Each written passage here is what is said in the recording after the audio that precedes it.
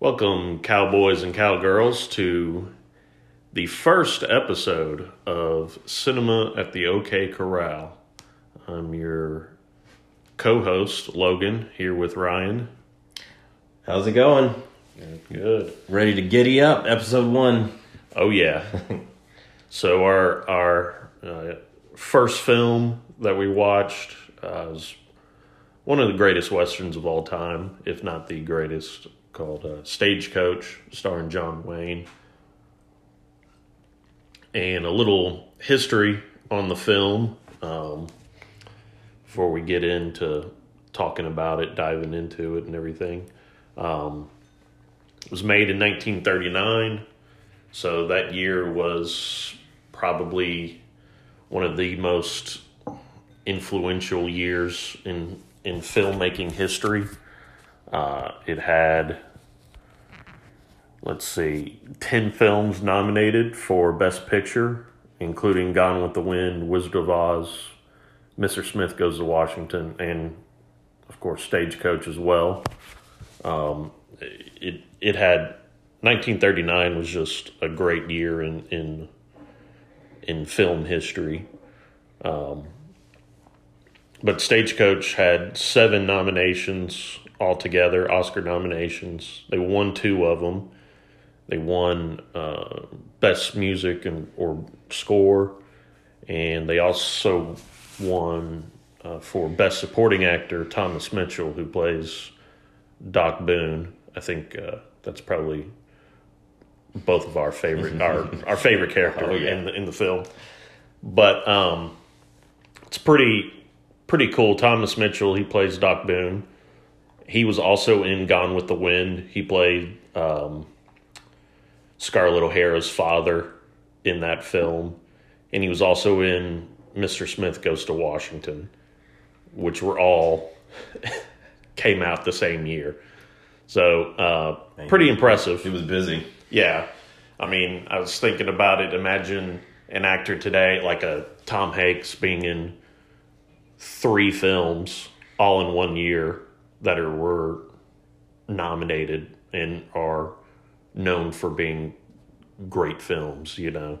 I mean, he could do it. Yeah. He's got a new World War II movie, but it's like only on Apple. Oh yeah. But, yeah, but it's hard nowadays for, like, they have to, filming takes, forever nowadays too. So it's just that it's a rare feat to be in that many, award-winning movies. That's awesome. Or critically acclaimed movies.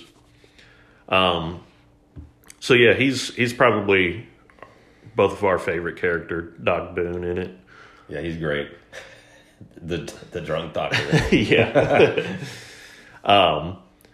There's also a fellow by the name of Hatfield in the movie, and he's played by John Carradine, who, if you know that last name, it's David Carradine's father, who was the kung fu guy, and Bill, I guess, in Kill Bill. And he's also the father of Robert Carradine, who was one of the nerds in Revenge of the Nerds. But kind of going, full circle. So John Carradine is in the movie that kind of made John Wayne into this big star. And then 33 years later, his son Robert, his first starring role was in the movie The Cowboys, which was one of John Wayne's last films, and another really great Western. That was one of his last John Wayne movies. Yeah, I think. Yeah, I mean, he made maybe 6 or 7 more after that, but a couple of them weren't even like Westerns. There were a couple of, like, where he's trying to be in Dirty Harry type type thing. But and then we got John Ford. John Ford was he he wanted John Wayne for this role. He thought John Wayne would be perfect for it and that he would become a star. And he was right. I mean, this film kind of put John Wayne on the map. He was more of a B movie star type guy, not mainstream guy, and this put him closer to being in the Duke status. Ironically enough, the movie was not all that high of a grossing film. Like, it wasn't even in the top 10. There were 2 other westerns that were in the top 10 for money, but it was like an instant hit with the critics and stuff like that, and they really liked John Wayne's performance in it. So John Ford was right. He on his hunch about John Wayne. John Ford seemed like a fantastic director. So I was watching movie Midway, like the recent one, and it showed a scene of him, like, you know, in the Pacific, like setting up the shots and stuff while getting fired at. And he's like, keep rolling. It was like, that's pretty impressive that he's that dedicated to like documenting the war in the Pacific, and just films in general. It's pretty cool. Yeah, he had. I mean, he kind of, the style that he had was like, you could definitely tell how people nowadays have got stuff from him. Like, you can't tell me Michael Bay isn't a huge fan of John Ford because of John Ford's like action sequences and stuff like that. So these big name directors nowadays that are known for their action movies, they have to have enjoyed watching John Ford movies like this one. And you can count on, like, you know, like Tarantino being a John Ford fan for sure. Yeah. He's just a film nerd. Mm-hmm. But Ford and Wayne, they ended up making 10 movies, or another 10 movies, so 11 total after Stagecoach. Probably the 2 most famous ones would be The Quiet Man, which is probably John Wayne's best film. The Quiet Man is awesome. Western or non-Western, it's probably his best film. Yeah. And then they also did The Searchers together, which I'm sure we'll be watching at some point for this podcast. So yeah, we're gonna try to do this like once a month. Yeah, shoot for it. Yeah, try to watch one movie a month. Yeah, come on, exactly. So we'll hopefully get another one out by the end of August or something like that, or midway through August. So, well, a little fun fact about our host extraordinaire: he's got a baby due. When's that baby due? Into September. So I probably will have. I'll be at home, so I'll be able to watch movies, but I'll also have other duties that will need to be fulfilled. So daddy duty. Yeah.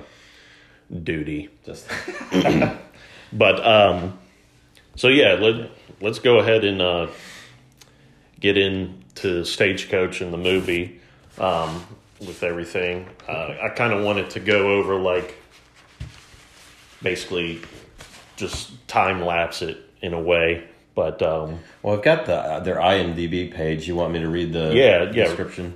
Yeah, so on the IMDb description of the movie, and the poster is real neat looking too. It's just got, you know, the horses and obviously the stagecoach. So cool poster artwork.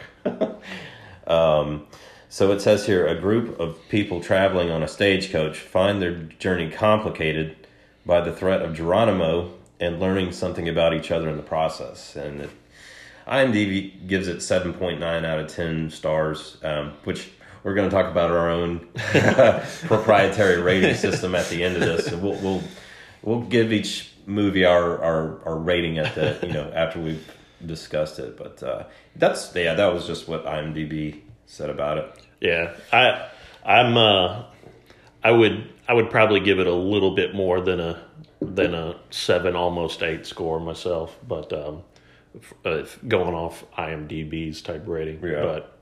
But so the first thing you see, of course, is the title sequence and everything like that, and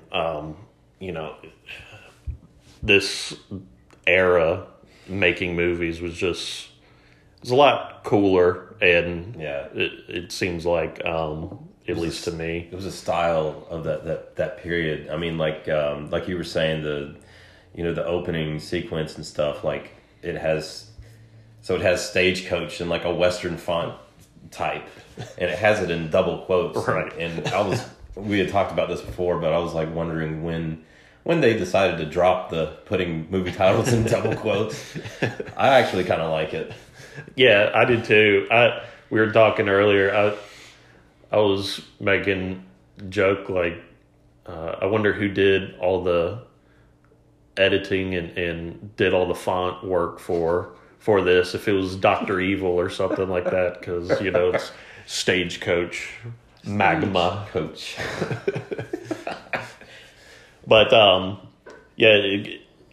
like you said, it's a classic Western, font and everything like that. It right away kind of gets you hyped up to see what's going on with the movie,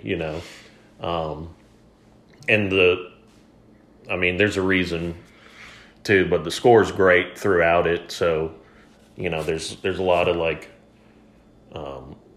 the background music is really gets you in the mood for it too, It's hype. It's fire, as the kids say. I think it slaps or smacks or something. One of those. It does some kind of violent thing now. Yeah. But so you get through that, and then the first thing you see is the cavalry cutting across the desert, and then also Geronimo and the Apaches cutting across the desert as well, and a stagecoach doing the same thing. So it like I said, it gets you kind of set up to where you think you're going to know what this movie's about. See where it's heading. Yeah. And but the first like little scene, they have they're at camp or whatever, and they're trying to get this telegram to read it, but of course the Apaches cut the line, so the only word that you see is Geronimo, and like that scares the crap out of everyone, of course, because Geronimo was a pretty solid strategist and everything else, Yeah, and you had during that scene, you had that Cheyenne Indian, and like the Cheyennes hate the Apaches more than we do. Yeah, I didn't realize, I guess, how hard those tribes beefed against one another. I always feel like Indians are just one and the same or something. Yeah. But yeah, that was the funny thing. It was like, should this guy be hearing this? And they're like, he hates them worse than we do. Yeah. I was like, oh, okay, all right, fine then. We're good then. But so they keep on going. Really, the list of characters that you have and everything are Buck, who's the stagecoach driver, is the first one that you see, and then you see him unloading people from the stagecoach, and one of them is Miss Mallory, who's like the wife of a cavalry lieutenant or something like that, making her way to her husband, but Buck said something funny to her, getting out, from the stagecoach of, he said something that could be taken quite offensive. Yeah. So this one made me LOL right out of the gate. he's helping all the ladies off the wagon, and he's like, well, oh, there's just Miss Mallory, right? Yeah, yeah. So so he goes, you better get out and stretch your legs or your limbs, ma'am. and I'm like, and you had mentioned this in some other movie where like saying legs, the word legs was like offensive. Yeah, like you shouldn't be so vulgar around a lady to say the word legs. Get them nice long legs out. Limbs only, good sir. Like, I think it was in McClintock where McClintock was drunk and he was saying, well, you can't walk on one leg, ma'am. And then he's like, I didn't mean to be vulgar. Can't walk one limb. But I wonder when that kind of changed too, because that was obviously like something that was done back then. But I wonder when that changed, when people were like, you know what, just say legs. You know. Yeah, we've evolved a bit. Right.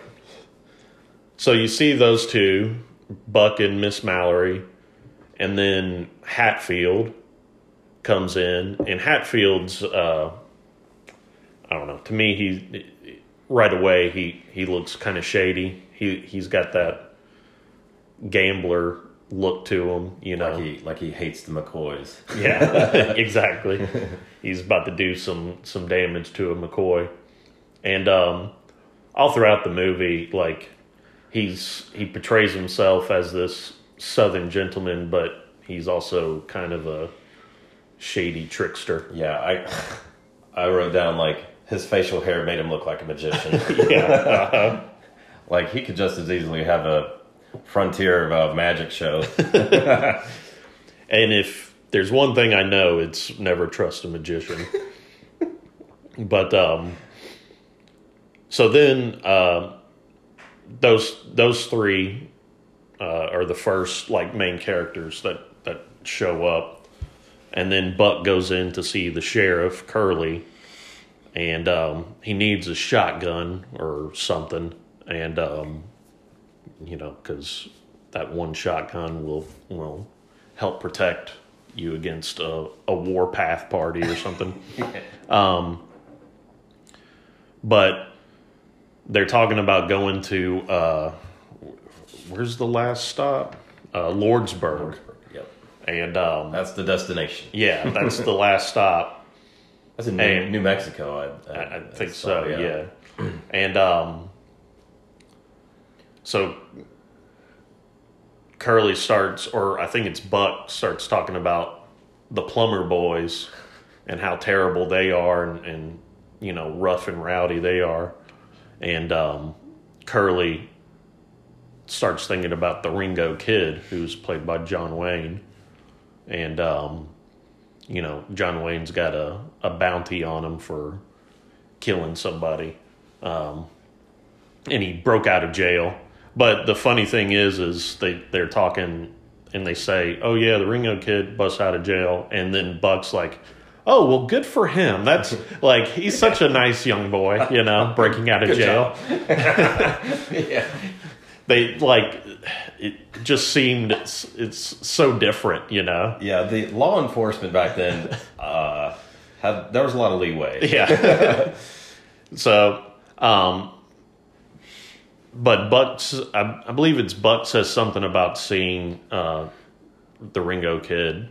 And so Curly has the idea of, well, I'm gonna join you in this on this route so I can get the bounty for the Ringo Kid and bring him back to jail. Then so that's what, 1, 2, 3, 4 of the main characters. Then you see Gatewood, the banker. He's another sketchy dude, always talking about, you know, always talking about politics and very uptight. Yeah, and he's super uptight and has like no regard for anyone else but himself. Kind of a selfish jerk of a person. And there's like two scenes.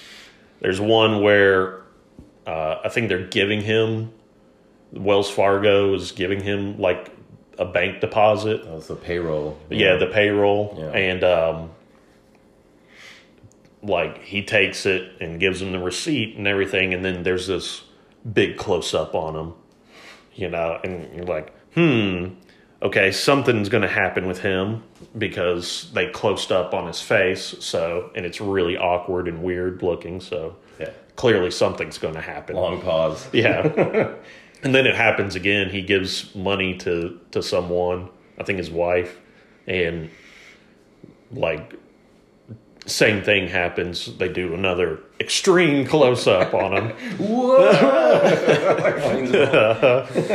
And it's like, okay, we get it. He's something's going on here with him. Yeah. So he ends up joining the stagecoach crew. And then we get to Dallas, who's the hooker with the heart of gold. Oh, yeah. She's getting kicked out of the town due to her ways, I guess. Well, she is a smoke show. Yeah. And,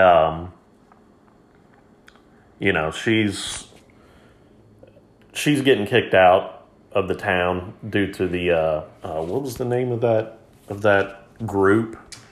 It's the Ladies of Law and Order League. Yeah. So basically the Karens. Yeah, the Karens were cleaning up. What I had here, and we watched this like just a while ago, but yeah, Doc and Dallas are being like basically kicked out of the town. Yeah. Because the Karens were not having it, and he calls them, he refers to them as being the dregs of the town, and he's like, well, just be like me and be a proud dreg. Right, well, let's go. He said something about like they had social prejudices against Dallas and Doc Boone, Yeah, because they just disagreed with their lifestyle. You're right, yeah. And, Doc Boone's probably drunk while this is going on too, but they both get kicked out, and then they're waiting on the stagecoach, and so Doc Boone goes into the bar for one last drink, and meets quite possibly his favorite person his ever. BFF. Yeah. Mr. Peacock, who he calls Reverend or Hickok or Hancock or they can't anything. get his name right.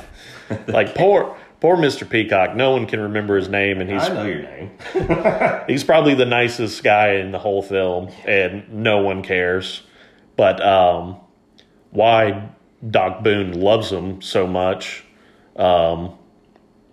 is because Mr. Peacock is a whiskey peddler, basically. Drummer. And and he's getting on the stagecoach too. So that's the main group of them that are Doc and Hancock, Peacock, Reverend, Whiskey Man are down like 4 flat tires. They are. He is quite in love with him, and throughout the movie, he's like taking care of him and like Wiping his face off when it's hot out, and Doc's drunk as can be, and he's just smiling and taking care of his precious. tenderly, Yes, tending to his needs. He's got to, he's got to keep him close because he is the supplier of the booze. Doc loves the liquor, and like I said, Peacock is probably the nicest person in the film and has like the best moral compass throughout the entire film, and they just it was an assortment of of characters that in this small stagecoach, and then they just like treat them like dirt basically. So they're all taking off, And it was funny because Doc, while they were leaving, does something. They all get into the stagecoach and they're about to leave. And Doc sticks his head out the window and says, like, goodbye to the League of Extraordinary Karens. And, like, you see him start to put his hand up to his face. And then it just cuts to all the ladies, and they like start clutching their pearls. Catch and the vapors. Yeah, they're, oh dearie, you know. Heavens. And there like used to be something where you like put your thumb to your nose, and it was basically like giving people the middle finger before the middle finger type of thing. So Old-timey, like, offensive gesturing. right, yeah.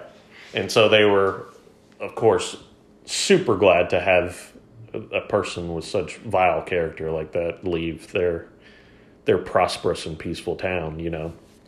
Yeah, the things that they would get offended about seem funny all these years later, but I don't know. Yeah. But they you know, they're out driving, they're out on the open range, and of course they know about the potential dangers of the Apaches and the Geronimo and everything like that. There was probably just not even that. There's bandits and everything else. It was a rough road ahead of them. Yeah, and they were very well aware of the danger that they were putting themselves in. Mm-hmm. They had to do like a couple of check-ins, but they were like, "All right, are you sure?" And then one thing when they're asking you like, "Are you sure you want to go?" Dallas was like, "Oh, there's worse things than Apaches," and then it cuts to the Karens, the League of Karens. I thought that was funny. But they get on the road and start driving, and Buck made a funny thing where he took the stagecoach job just so he could get married to his senorita wife, and that was like 10 years ago, and he's still doing it. Like he didn't picture himself being a stagecoach driver. It's like someone being a cab driver and being like, I'll just do it for like 6 months. And then it's hashtag goals. 25 years later. Yeah. But he starts talking about like he has to support like half of all of his family and everything like that, and all the thanks that he gets is just beans. He just gets beans. He calls them frijole beans, which is beans. So beans. The beans that are beans. It was like repetitive or whatever, redundant. Yeah, it made me think of like, oh man, he probably had some gnarly farts, like in the Blazing Saddles when they're around the campfire and they're all just farting like crazy. Yeah. Another great like Western so there's a lane, right, for Western comedies. Oh yeah, for sure. I think that's something I definitely want to. Yeah, throw in the mix here. Like this one is mostly serious. Like Doc Boone's character is mostly a joke. It's serious, but it's got so much funny parts. But yeah, there's definitely some fun comedy westerns out there as well. Mm-hmm. Blazing Saddles probably being the funniest. But the interesting thing is so we're like 18 minutes into the movie. John Wayne has yet to appear in said movie, and you've barely main character, right? The leading man of the movie is, not to be found, and they finally get to him, and he shows up.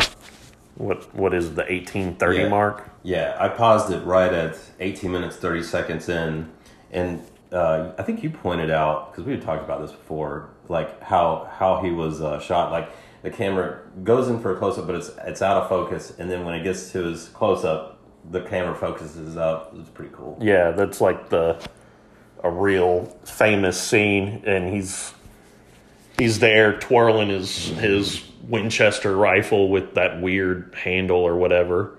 Is that a bolt action? Did they call that with the? No, it was some kind of I don't even know what it was, but really cool way of being introduced. So he does this iconic shot and everything like that, but it was really like a power move. Yeah, because I mean, he's not even a star yet. Like John Wayne isn't, and he's at this point in 39. He's in his early 30s. Yeah, he's like 32 years old 32. or something like that. Which is kind of funny considering his nickname Ringo Kid. Yeah. He's like, not a kid, it's a man. The kid. The kid. He would almost be dead in this time period. Yeah. Like if he was 32. Lived a long life. He already had like 15 years of ranching and everything. But so he finally shows up, and then of course Curly finds him, and he's really happy because he's able to get that bounty on him like he wanted. But throughout the movie, you start to realize like Curly was John Wayne's parent or father and brother were killed, and I believe by the plumbers actually. Yep. And he's got to get to Lordsburg. Yeah, and so he needs to get to Lordsburg to get his vigilante justice on these plumber boys. But you throughout the movie you start to realize like Curly actually has a real soft spot for John Wayne, and he doesn't think that he's like should be in jail. It's just he has to do what the law is telling him to do and collect a little bounty for him. And at the same time, no one gives John Wayne a chance to kill all of the plumber boys. Like, no one throughout the entire movie. I just thought of the Dewey Cox story where his wife is always like, "You're never going to make it," and it's like, yeah, I have a #1 hit record, but you're never going to make it. I'm 15 years old now. I have a wife and kids. I think I'm doing pretty good. Yeah. Like, they just trash on him the whole time, and it's like, man, give the man a chance. Yeah. But and Curly's there just more to protect him. That's why he wants him back in jail more than anything. Yeah, we were talking to. I mean, like, as the movie goes on, I mean, he has plenty of opportunity to like escape and stuff. And even Dallas is like, "You can go." Yeah. It's like, no, I gotta get square with them plumber boys. But he there is at one point he is about to leave and like give it all up, and like, but he gets stopped because they start to see smoke signals and realize, well, I can't go that way due to Geronimo and his pals. So, yeah, and we're even talking like there's so many tense scenes throughout this movie and it's usually Gatewood, the banker, or Hatfield, like starting something just with bringing the tension. Yeah, and like they would call it toxic masculinity today, I think. Oh, of course. But it's just all the time they were just trying to start something. But Dallas is treated differently than Miss Mallory. So Hatfield, this is kind of rewinding a bit, but Hatfield joined the Stagecoach. Was it to look after Dallas and Miss Mallory, or what was his I think it was to kind of protect them, see Miss Mallory, but I also wonder, like, protect her, but I also wonder if he seemed like a con artist, like he's a degenerate gambler. Yeah. So there had to be some other. Yeah, and it doesn't really go much into it. Yeah. Like he talks about fighting for the Confederacy and all this kind of stuff, and I just wonder if any of it was even true, and if he was just kind of looking to, he knew who Mallory was.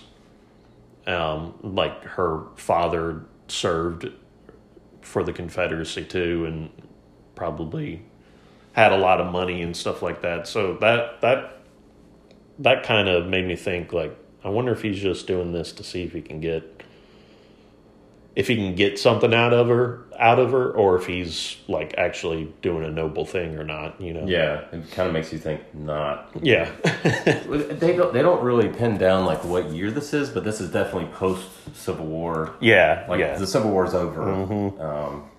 And on that point, like so Doc is talking about, they're reevaluating should they keep going on, because like the cavalry was kind of like, we might just peace out on you guys. Yeah. We're not going to help you. So they know like the danger, but he's talking about, I served during the war under Abraham Lincoln and Philip Sheridan, and so I looked up Philip Sheridan like a real nerd, and just some fun facts about him. Let me open this up real quick. Okay, so real quick, just about Philip Sheridan. He was a general in the Civil War. In 1864, he defeated the Confederate forces in the Shenandoah Valley, and mentions here that he was instrumental in the surrender of the Confederates, Robert E. Lee, and at Appomattox. So, fun facts. Yeah. And so that brings tension too, because I guess Hitchcock or Hatfield was fighting for the Confederates, South, yeah. And so Doc Boone's drunk and talking about how he fought for Abraham Lincoln and General Sheldon, and he's super proud of it. And he has one of his old buddies from the Union is there with him, and they're getting drunk at one stop, and Hatfield just gives them like an eye roll kind of thing. Yeah. So there was bound to be a hatred for between those two guys as it was, just because of that. But they end up going to, let's see. Yeah, so they end up going to at this one stop, and Miss Mallory the whole time she's talking about getting back to her husband, the lieutenant, and on and on and on and on and on. It's like, I have to get back to my husband. I have to get husband. Get it. All right, fine, go. Creepers. And yeah, this guy must be really, really great. Yeah, I had so Gratwood's on another of his soapbox rants, and he mentions at one point, he's like, "What's his country needs is a businessman for president." It's like, well, it took a while, but we finally got one. This is probably like 1870s sometime, so it took about 150 years, but eventually got one. Yeah, they finally did it. But yeah, and Gatewood's always going on about like, how he thinks the country should be going on, and everything is like illegal to him or whatever. It's like the cavalry, like you said, they have to leave, and go scout out or whatever. So the stagecoach is unprotected, and Gatewood's like, "This is an atrocity. How dare they leave us? So they can't. That is illegal." And it's like, okay, all right, we get it. We get it, guy. You're entitled. Yeah, right. So they end up splitting up, and all the while too, like the first time that they split up from the cavalry, they sit down to eat, and they're all going on about like, should we stay, or should we keep going, or should we turn back, or what? And should I stay or should I go? Yeah.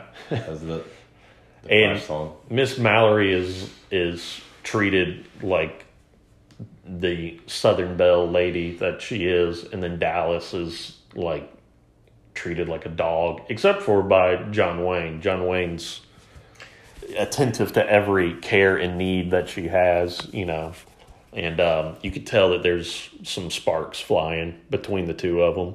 Yeah, I had noticed that like there was a lot of like manner checking going on. It was like, whoa, wait a second. You know, you need to ask the ladies first. Mm-hmm. And like that happened like a couple of times. Yeah. There's the one time where Hatfield's like asked Miss Mallory if she wants a drink or whatever, and then he busts out this silver cup for her and all this kind of stuff, and you know, everything's prim and proper. Yeah, and it was so funny because it was coming from the outlaw. I was like, hey dude, like mind your manners. Mm-hmm. Right, like he does nothing for no one else. It's just like, all right, Miss Mallory gets some, and the rest of you no. And so John Wayne has to be like, hey, what about the other lady? You know? Yeah. And Dallas picks up because she's probably never been called a lady before in her life. But you know, she also shows like she's not pretentious or anything, because Hatfield takes away the silver cup for, and John Wayne, Ringo, he's just like, sorry, no silver cup for you. And she's like, whatever, I don't care. You know, she just starts chugging the water, you know. Nasty looking, dusty old canteen. Yeah. It's cool. I'll get dysentery either way, you know. So they stop at this one point and they decide to go on. Peacock makes he has a funny line where he mistakes. He kept on saying, "I would like to go back to the bosom of my family," and he's always mumbling and stuttering his way, and he's nervous and everything. Like if there's, you know, an anxiety disorder, it would be him. Yeah, I mean. Yeah, he definitely. I don't think Doc could get a diagnosis for him though. Yeah, can't help you there. not a sober one anyway. Yeah. But he makes the joke of something like I feel like we should return to the a bosom, or I mean like return with the cavalry or whatever. He was a big wuss. Such a wuss. But he did like bosoms, so, you know, you gotta take the good with the bad. Yeah. I had, so at this point, so this happened, and I didn't realize this. It took me, like, I had no idea that Miss Mallory was pregnant. Yeah. Like, I didn't know that until, like, you know, she's starting to have, you know, like, go into labor, basically. Right, yeah. And Doc is, like, aggressively trying to sober up. Pounding, I think we counted like 4 cups of coffee, and they're pounding the coffee in him, splashing him with water and stuff. And Hatfield, or no, Gratwood, no, it was Hatfield. He's like, "Is this drunken swine sober yet?" Yeah. He wants him to help Miss Mallory, like, because they don't even know. None of the men even know what's going on with her when she like passes out. And they just take her into a bed. And, I thought it was like coyotes or something. Yeah. Coyotes sound like a baby. Yeah. The baby ends up being called Coyote. But yeah, no one knew, like, she was pregnant. And, I mean, she hid it quite well, especially when you see the baby. It's like a, 15-pounder, it looks like. So she was hiding it very, very well. Yeah. But, I think he calls. I think Hatfield calls Doc a drunken beast or something like that. They call drunken beast, drunken swine. Man, they are really just drunk shaming Doc. But he ends up, delivering the baby and doing a pretty good job of it. And for his good work, and finally being sober, he decides, well, it's time to have a drink now. Yeah. And like, he really had some severe PTSD, which, I mean, he was a soldier in the Civil War, probably a doctor then, so. Oh, yeah. You can't imagine the things Yeah. that he saw. Like, the medics, I mean... They were more just like human butchers than anything. It was just like, well, we got to cut it off. Yeah. Or if it's Sorry about cut that off, leg. Can we sew it on? Nope. And I also love too, like when the babies or Dallas goes into the room with Doc, and then she comes back out and goes to Ringo and says, "Ringo, get hot water, lots of hot water." That's like the cure-all remedy back in the 1800s was like, all right, we just need some hot water and this person will be fine. Yeah, that's all we need to deliver a baby. Well, so there was Mexican folks at this house, and one of them is like, they freak out because one of them is married to Apache. An Apache, and then so like I think it was hand stroke peacock that was like savage, Yeah. and then so they're freaking out. She's savage. It's like that's my squaw. And he's like, yeah, she's a little bit savage, I think. Yeah. That's so funny. The Mexican guy, I think his name was like Chris or something like that in the movie. Randomly, it like, but yeah, he's always going, "Oh, I think so," I think. Because Crazy eyes. yeah, and he's got the Steve Buscemi eyes. Just looking every which way. He's like, "No, I'm not talking to you. I'm talking to the squirrel over there." Yeah, and his squaw was a real shyster because she starts singing this nice, little song, but we find out the reason why is that's kind of like a distraction strategy so they steal their spare horses. Yeah. It's kind of like a dirty trick. All them vaqueros stole all the extra horses. And so, and then she ends up leaving too, with her husband's horse. And Chris, he's like more sad that she stole his horse instead of her actually leaving. He said something like, my wife left and she took my horse and my gun, and they're like, oh, that's terrible, and he's going like, yes, I whip her all the time and she never complains at all. And they're like, who, your wife? And he's like, no, my horse. Like, he's so saddened that his horse has left him. Oh man, such a funny domestic violence joke. Well, we were watching this on Amazon Prime, so like when I was watching it, I had like, I'm that kind of nerd where I kind of watch with closed caption, even though like my hearing is completely fine. Oh yeah. But like the closed captions during like several points, didn't know how to. I could hear it fine, but it said like mumbling. Like, just can't figure it out. So then this Dallas and Ringo Kid's relationship is going even stronger or whatever, and the kid is finally born. Little Coyote's finally born, and you see Dallas holding the baby, and John Wayne's just staring at her like, "Yeah, you're next." Like, You're next. You want a baby yourself? Because I'm ready and willing. We already got a doctor here. So I had like another Wikipedia moment. It's when Dallas is talking about losing her parents, and she referenced the massacre at Superstition Mountain. So according to Wikipedia, let me get that open real quick. They refer to it as the Peralta Massacre. So this was an alleged killing of a Mexican family by Apaches in about 1848.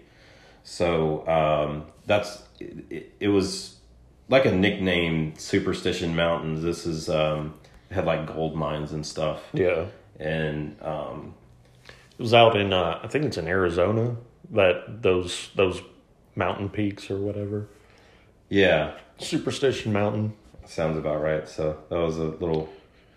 Yeah, it was interesting how they would throw in, most people today wouldn't know anything about it, but I'm sure people in 1939 kind of, that was still relatively fresh history, So I'm sure they were probably like, oh yeah, I remember that. I remember that, So Dallas grew up without a family, and John Wayne grew up with his father and brother dying, essentially. So they had that connection. And they could bond. And then John Wayne had been in jail, so he had no idea what type of profession Dallas was in. So he also couldn't understand why everyone was like so just dismissive of her all the time, and not calling her a lady or a ma'am or anything like that. Like, yeah, that had to have been very strange for him to like wrap his head around. Yeah, but and of course, the banker is ready to go. As soon as the baby's born, he's like, "Hey, yeah, all right, that's great. Now let's move this along. I need to be somewhere, And the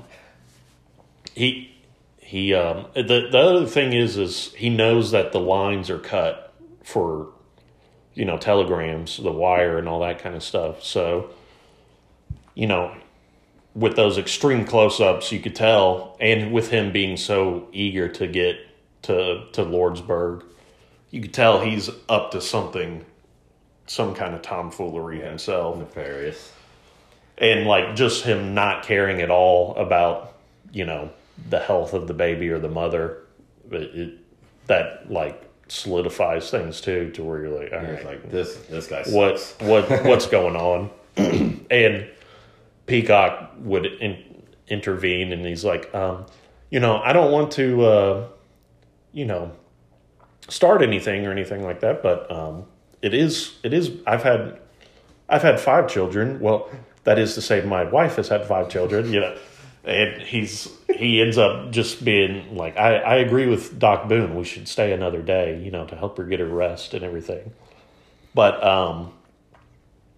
that's the scene, or that's the area where John Wayne decides, well, I'll just leave, and I won't get my revenge, and me and Dallas will ride off into the sunset. But he can't, because that's when he sees the smoke signals, and realizes that, like, oh, well, I can't leave now because I would die very, very quickly. So, is it at this point that they leave and they arrive to like the ferry and they find out that place has been like burned down, I guess, by the Apaches? Yeah. So they, the Apaches were pretty much, it seems like they were always kind of stalking them or scouting them, and so I don't know if they had done it for the stagecoach or just done it in general, but yeah, they need to get to this ferry. Slowed them down a bit. Yeah, and of course the ferry's broken and everything's burned down, and so they have to cross this river. And a couple of notes I had on it when we just watched it, I'm like, that was pretty like a pretty brilliant idea to put those logs on the side of the stagecoach so it would float across. I thought that was cool. And then John Ford's like just awesome like director skills showing here, like the camera angle I thought was awesome, like showing it like almost like POV style, like from the stage on top of the stagecoach. Yeah, I was really impressed to see that kind of like that kind of film shot like in 1939. Right. Like, yeah. That was really cool. It kind of immersed you into crossing that river. And they're I always I remember thinking that too the first time when I rewatched it not a few weeks ago, and just going like, man, that had to have been a tough shot to film too, because don't want to get the camera wet. yeah, exactly. But so they end up getting across and everything, but the Apaches, they end up catching up with the stagecoach, of course, because it's they're on single horses, and stagecoach is a stagecoach. It's a little bit slower. Yeah. But so they're starting this whole firefight, and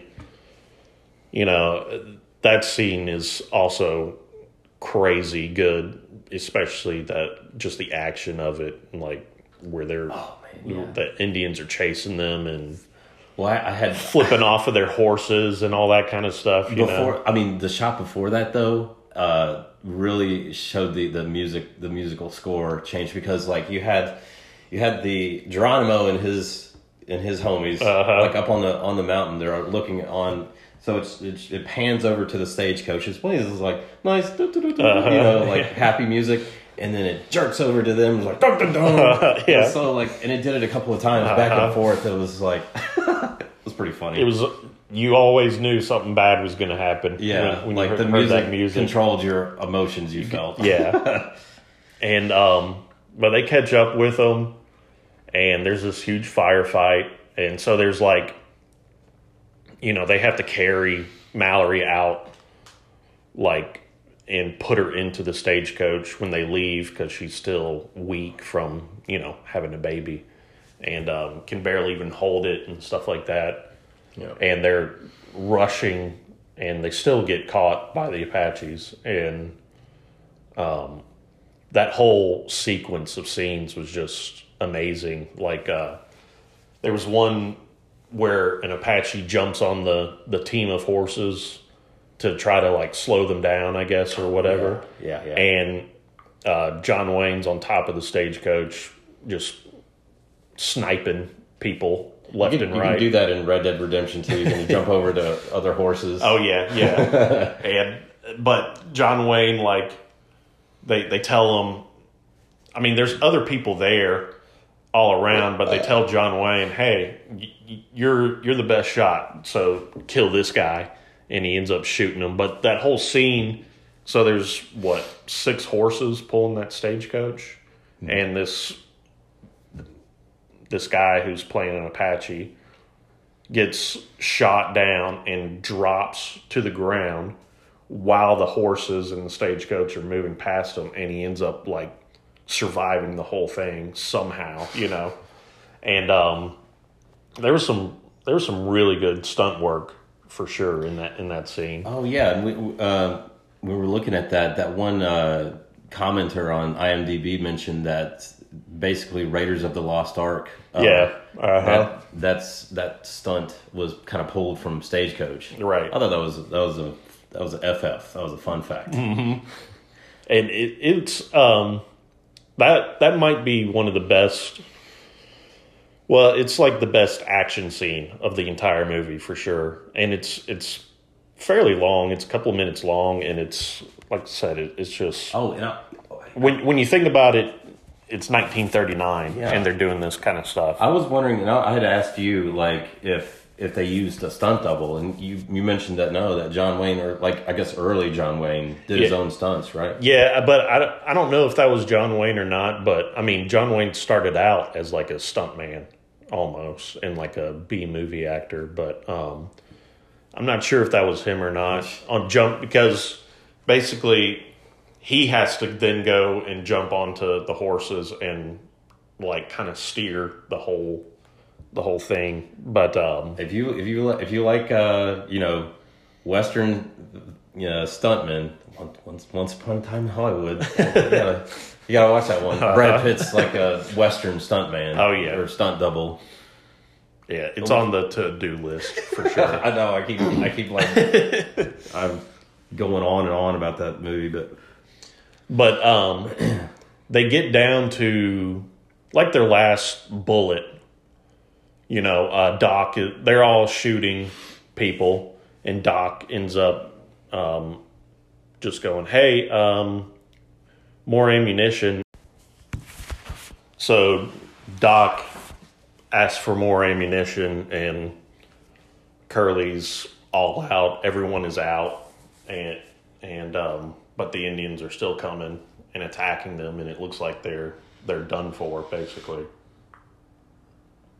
And lo and behold, the cavalry comes back, and they end up chasing off all the Apaches and everything, and like the day is saved by this cavalry that just seems to be like, yeah, we'll just do whatever whenever we want to, kind of. The cavalry coming and going as they please kind of remind me of Gandalf from Lord of the Rings. How he would just show up right at the the exact. Oh, how convenient, Gandalf! Thank you for showing up. And one thing when I was watching this movie, I was constantly so something I'm going to work on really hard with this podcast is nailing down character names. That's something I'm like kind of bad at, but I've really am, as we do these episodes, I'm going to pin down the cast, character names, and all that stuff. But one observation I had was that I was confusing Buck and Curly. And here's why. Yeah. Because Curly is a goofy, Three Stooges name. And it feels like that name suited Buck better. And then I think you were saying Buck is a better sheriff. Yeah, I feel like it's Sheriff Buck, Yeah. Like that's the only real big criticism I would say of this entire film is they got the names wrong. Yeah. On that front. Yeah. And maybe not call Ringo Kid the Ringo Kid. Yeah. I don't know. I get it, like the whole Billy the Kid thing is like just a nickname. Yeah. Oh, so Hatfield, things were looking dire. Mm-hmm. So he was about to shoot Miss Mallory. He didn't want her to be taken by those savages. Those savages. Because I'm sure they treated the ladies very poorly. not gonna be vulgar or go into detail. Yeah. This is not that kind of podcast, but But in that sequence too, they find out that they've finally been caught up with by the Apaches when Peacock gets an arrow in his shoulder. Arrow, yep. And I think Gatewood starts freaking out, and Doc Boone has to punch him. That's right. He's like, let me out of here. Yeah. And it's like, come on, guy, and then Hatfield, right before he kills Miss Mallory, you just hear a gunshot. It's more great camera work too, because all you see is this gambler's pistol, and it's pointed at Mallory's head, and then you hear a shot, and then the gun falls out of his hand, and he has been shot, and Hatfield has been shot. So Hatfield dies. He didn't make it, but Peacock was okay. Yeah, thank goodness. Yeah, that would. Doc was very, very glad. Yeah. he as soon as Peacock got hit, Doc Boone's on him, and he's pulling out the arrow, and he's trying to fix things up for him to save him. He's like, not my whiskey. Yeah. I mean, this human. This man needs to survive. And so they are we in Lordsburg at this point? Yeah, they finally make it back into the town of Lordsburg, with the help of the cavalry. And there's something too, Hatfield says something his whole character really deserves a deep dive the more I think about it, because origin story. Yeah, where did he come from? You knew, because he had apparently shot someone in the back before. John Wayne makes some kind of allegation about gentlemen shooting people in the back type of deal when he calls himself a gentleman or whatever. And the Ringo Kid's like, there's a lot of gentlemen that shoot people in the back. And just one thing you never do, it's you never shoot someone in the back. And that's like a running theme throughout all of John Wayne's Westerns. That's a disgrace. That's like, a disgraceful way to... You're yellow. You're a coward if you do that. You're yellow. And, but he ends up saying at the very end, tell Judge, whatever the guy's name was, and then he dies, and you're like, tell him what? Come on. So that's a little like cliffhanger that could use another deep dive within itself. But they make it into Lordsburg, and people are still like, "Hey, Ringo, you're not going to make it. Don't try to go to the Plumber Boys. You're doomed. But they're going to kill you. But ultimately though, Curly is like, I'll allow it. Yeah, and he's like, go handle your business, but also you're still under arrest. Right? Yeah, and he did the old, everybody was out of ammunition, but Ringo Kid was just like, I lied to you again, Curly. I still got 3 bullets, and he had them. He was keeping them on his hat, We got one for each plumber, which is kind of like, that means they are always on his mind in a way. That's like that's a deep dive right there. I like that. So they go into town, and like people see that Ringo Kid is there, and they're helping out Peacock, and Buck got shot too there at the end as well.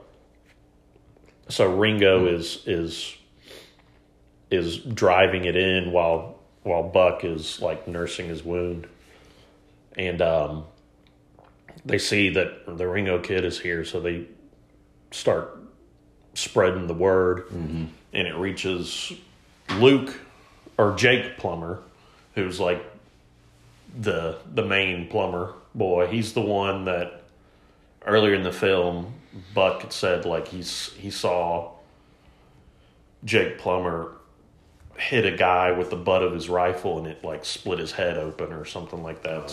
Yeah. And it was funny too, because word was getting through town, and like the news, it got to like the local newspaper, and they're like, all right, print it, print this, and total amount dead. We'll leave that blank for now. We'll see. Yeah. They're like, let's see what's happening. It's like, but even they said something like, Plumber Boys kill Ringo Kid or something like even they were like, this dude's not gonna. There's no chance, And they also Ringo Kid is walking Dallas back to where she kind of lives, and he finally realizes kind of why people were treating her so poorly, because she's a hula. But she was a hula. But he still doesn't care. He's like, well, I told you that I would marry you, and that like we're going to be together and all this kind of stuff. So real stand-up guy. That's a real Pretty Woman type moment right there for John Wayne. And solid reference. Yeah, he Pretty Woman Dallas pretty good there. But he at the same time he just goes, all right, wait here, because I got some business to take care of. So Jake Plummer sends out the word to get his brothers, and his brothers come, and they're all like getting ready for the face off, and they're having a little shot of whiskey and everything. And Jake asks for a shotgun, and Doc Boone steps aside and is like, you're not using the shotgun, which I guess would make sense, like, scatter and sprays, so you have a larger target area with everything. But he wanted it was already unfair, and then for him to grab a shotgun would have made it even more more unfair. But the guy who played, because John Wayne had his rifle, right? Yeah, right? and 3 bullets. He like could not miss. Otherwise, he was dead. So it was like the odds were not in his favor in any kind of way. 3-1. But the guy who played Jake Plummer was Tom Tyler, and he was like an old silent film star. And it was really good casting on that part, too, because he doesn't have a whole lot of like lines in the movie, but they do a lot of close-up work with him too, and like you see his facial expressions and everything like that. Which it looks like he had with silent film. You got to really dial that in. Yeah, seems like he did. So he, Buck ends up coming into the bar where they're at and says, Ringo's going to be here in 6 or 7 minutes, and then he immediately runs out. He doesn't want any part of any of this. I'm not going to be here for that. And so they start getting to the showdown there, and another great scene where the Plumber boys are walking out and they hear a cat like cut across the street or whatever, and one of them tries to shoot it and misses it, and the other brother's like, you missed him from 4 feet away. So that's probably a bad omen for them if they can't. Yeah, they can't even hit a cat. Yeah. And so they start walking, and they finally meet up with Ringo, and it's the classic Western showdown type thing. And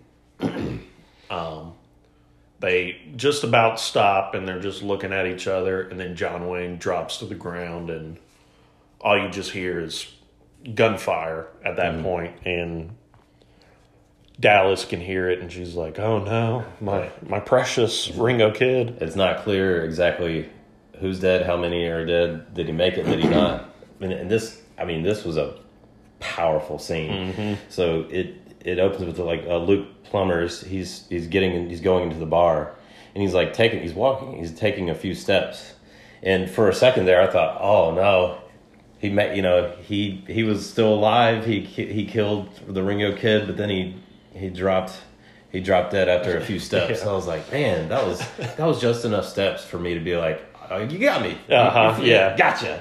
And that was a great scene too. So, of course, the Ringo kid survives it all and everything, and Dallas runs over to him, and he's like, "Hey Doc, can you make sure that Dallas gets to my place? I'll see her in a year. I'm about to go to jail here." And Curly's there too, and they're like, "Oh yeah, sure, no problem."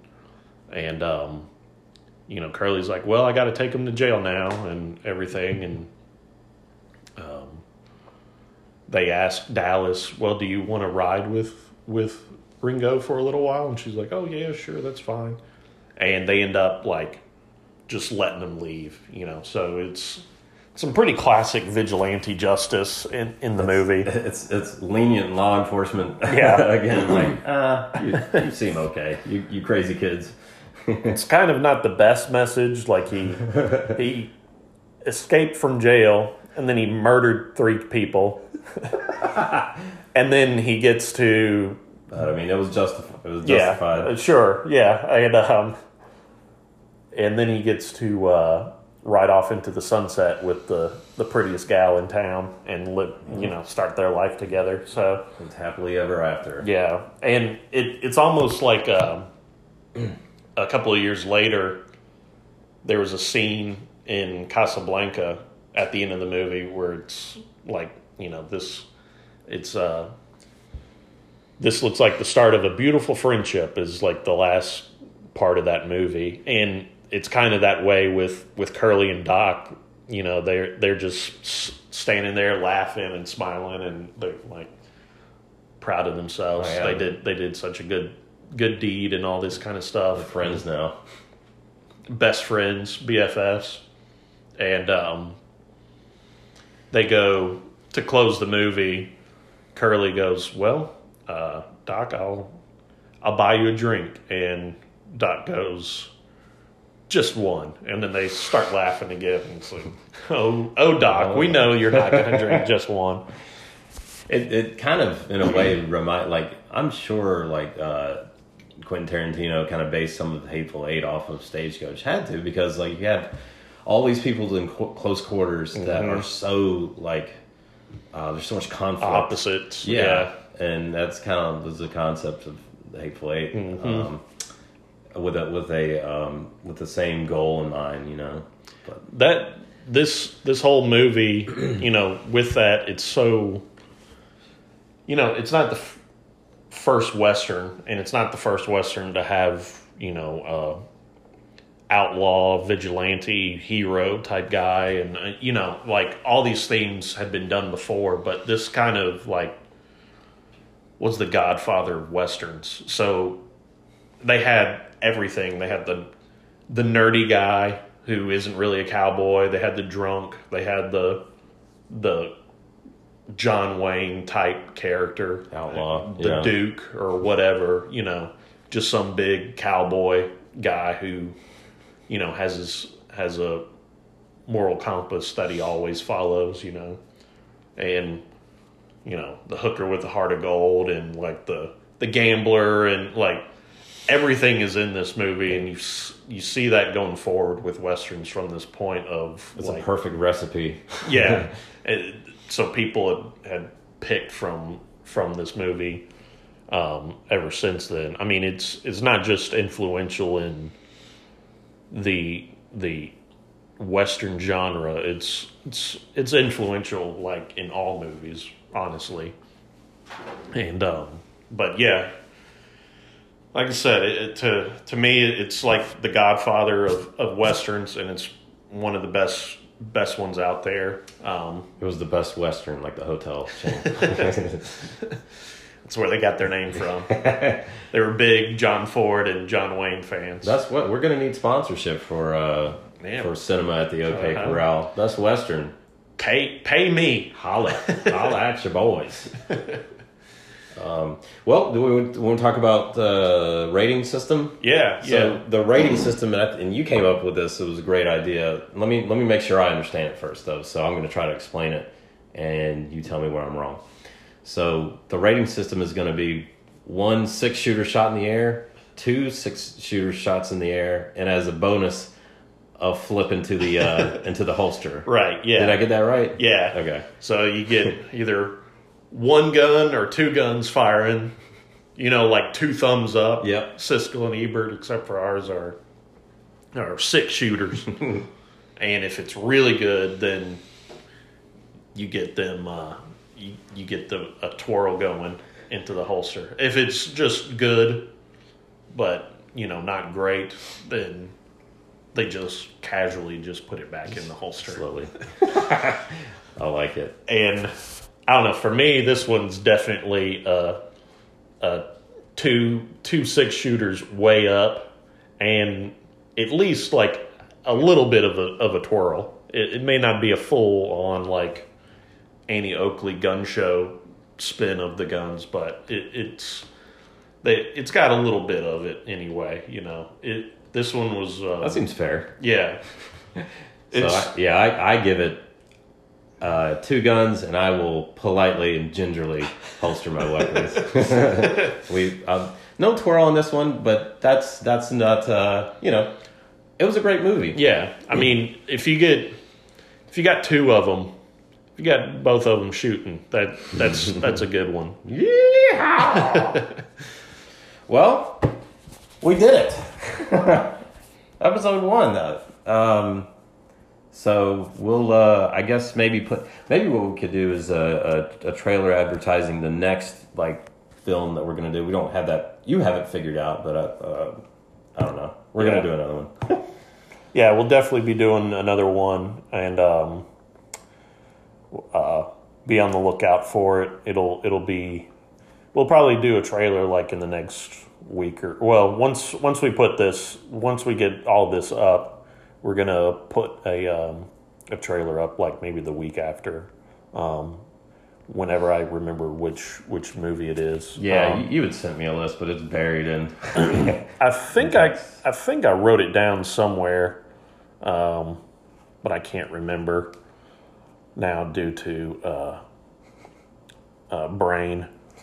Can't brain too hard. But yeah, so we've got like 5 or 6 already planned out. So like I said, keep on the watch for the next trailer, and hope you enjoyed our first episode, and we will see you guys next time.